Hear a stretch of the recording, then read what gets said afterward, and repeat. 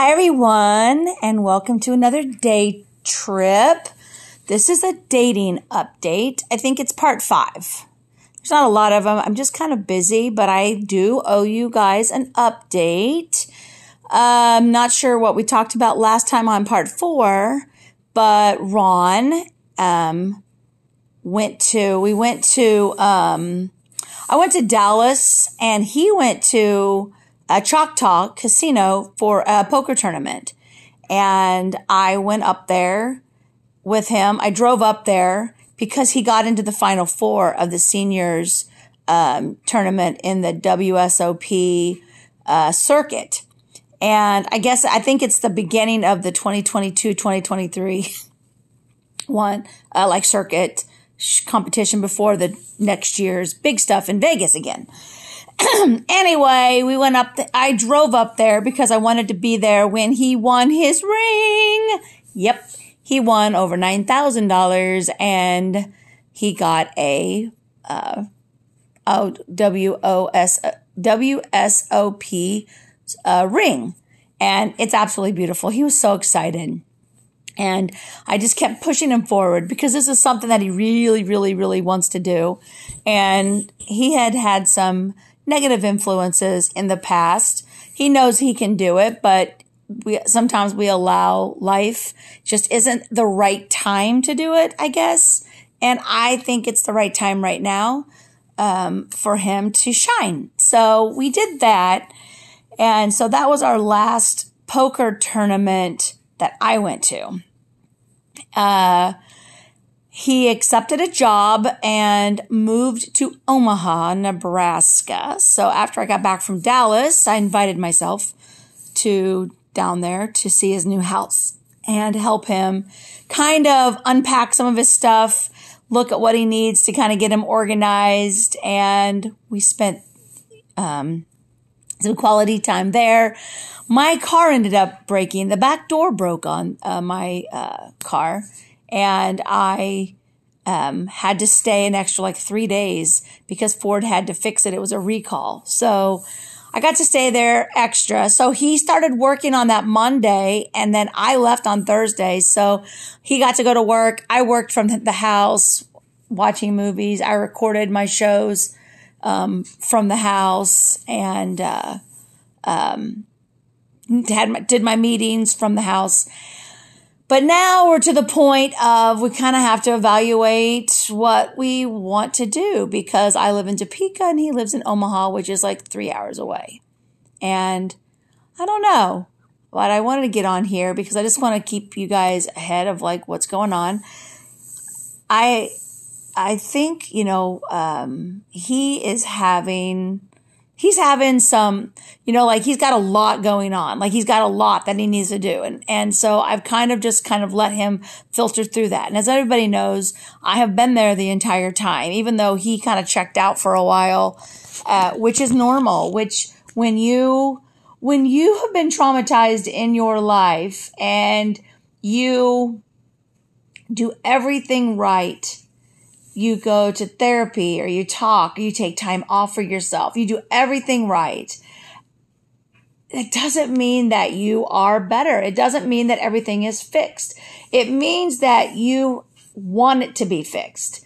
And so leaving his last marriage, his last relationship, it kind of did leave him a little bit, I don't know, kind of skittish, a little scared. And I think at the very beginning, when we started dating, I think he kind of jumped into it like he normally did. And I could have just embraced that. I could have been like, yeah, let's do it. But I've talked about this before. I could feel that he just wasn't confident enough in it. And I'm very proud of him now because he's taking his time and he's working through everything. And now we're just going to work through what we are. I can work anywhere. I mean, I'm not going to leave Topeka 100% because I do need to be here for some of my clients a little bit during the month. But I can basically work anywhere if I've got a good computer and everything is on in Topeka. I can work Anyway, so that's kind of where we're at with the relationship. He's liking his new job down there.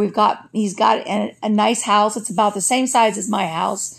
It doesn't have as much crap as my house because I've lived in this house for 30 some years, but he's slowly getting kind of things organized, I think, his thought process a little bit better. So I guess I'm just kind of waiting for him to figure out exactly what he wants, because it's kind of like I don't know, it's kind of weird because I know what I would be able to do, and I've expressed that to him, like, this is all I can do right now. I am not the kind of person that's just going to throw everything to the side and just run and follow somebody. I have worked really hard for what I have here for a long, long time, but I also made it movable, meaning I can be multiple places.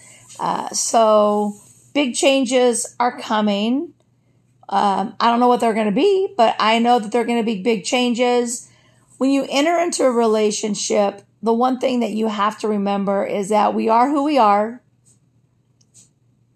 Who we are when we're single, when we are by ourselves. What we do is when we're by yourself, you have to take up for every possible thing in that relationship. Everything. There's nobody there that's going to help you do it because you're by yourself. And you get really, really used to doing everything and having a way to do everything. And it's very hard to change or make exceptions and do things differently if you are not aware of your behavior. And that's one thing that I am working on, is realizing that I have to, release a little control, because when you let someone into your life, you need to grow together, and you cannot be a couple or in a relationship if you have two strong personalities that never merge together. You can still be who you are. I'm not saying change who you are. I can't change who I am, but I can change how I react to things. I can change how I think of things. I can change a lot of different things when I now have someone to help me do those things. I have to remember that I can't just go into the relationship and just expect to do it all, because I don't like doing it all. Like, that's one of my things when we looked in our love language quiz that we were taking. We took some kind of a quiz earlier, and mine was, I just want some help. I just want help. I'm just tired of doing everything by myself. I have been doing it since 2000, 21 years. It's just been me taking care of my daughter or making the money to pay all the bills. There's not anybody else that stepped in and said, I want to be there with you and help you through this. I want to be your partner. And so I have to take up for said partner. But if you're going to have a partner in your life, you have to together work on how that's going to work. And communication is very, very important. And I think I'm a huge communicator. I'm literally telling you my life. And I believe that my life, people listen, and people need help. They need guidance, and they like to get it from people that they know are experiencing the same thing. They don't want to go to somebody who has no clue. It's like when I got married and they said, you have to go to the priest and you have to go through these classes and you have to see if you're ready to get married. Why would I go to a priest who has never been married, who is never going to be able to get married? How is he going to tell me if I am ready to get into something he's never going to be able to do? That's how my brain worked my entire life. But I'm telling you, I am living through this. I have done this, and I have a very independent person. But women, we've got to remember that, yes, we had to be strong when we were doing it ourselves, but we do not have to be that person when we have someone in our relationship, when we are in a relationship, I should say. We can allow them to help, and we can lower it down. But men, you've got to use your words. You've got to think it through. You have to be a little bit more confident to tell the woman. And you know what? If the reaction isn't the reaction that you want, then walk your separate ways. But women, we have to make sure that we lower our guard. But men, please learn how to communicate. I don't need to hear about your all smushy feelings if you don't want to do it, but it's also okay. When you start a new relationship, you need to start it out open. You need to start it out to where you all appreciate each other, you respect each other, and you can talk to each other. Because if you can't talk to each other in the beginning, you're definitely not going to be talking to each other halfway through or when things are going bad. So that's my whole where we're at right now. I'm literally just waiting on him to use his words to tell me what he would like. And that's not to say that that's what's going to happen. That's not how it works. It's give me what you want. I'll tell you what I want. And then we're going to take those two things and we're going to try to see if it's possible for us to be happy with a solution. Because if not, you go your separate ways. You don't have to bend anything. You go your separate ways. Or you stay together and you work for the common goal. Hope that helped out a little bit. I'm having a great time. I'm getting ready to head to Galveston. And hopefully, the joke is, hopefully I'll be going back down to Omaha. But that last time I invited myself, I just said, hey, I'm going to be there. And this time I told him, you have to physically invite me. Use your words. And now it's like a game with him. And I just really want him just to invite me down there. I just want him to say, I want you to come down here. I have to hear those words. I cannot just assume. I feel what he wants.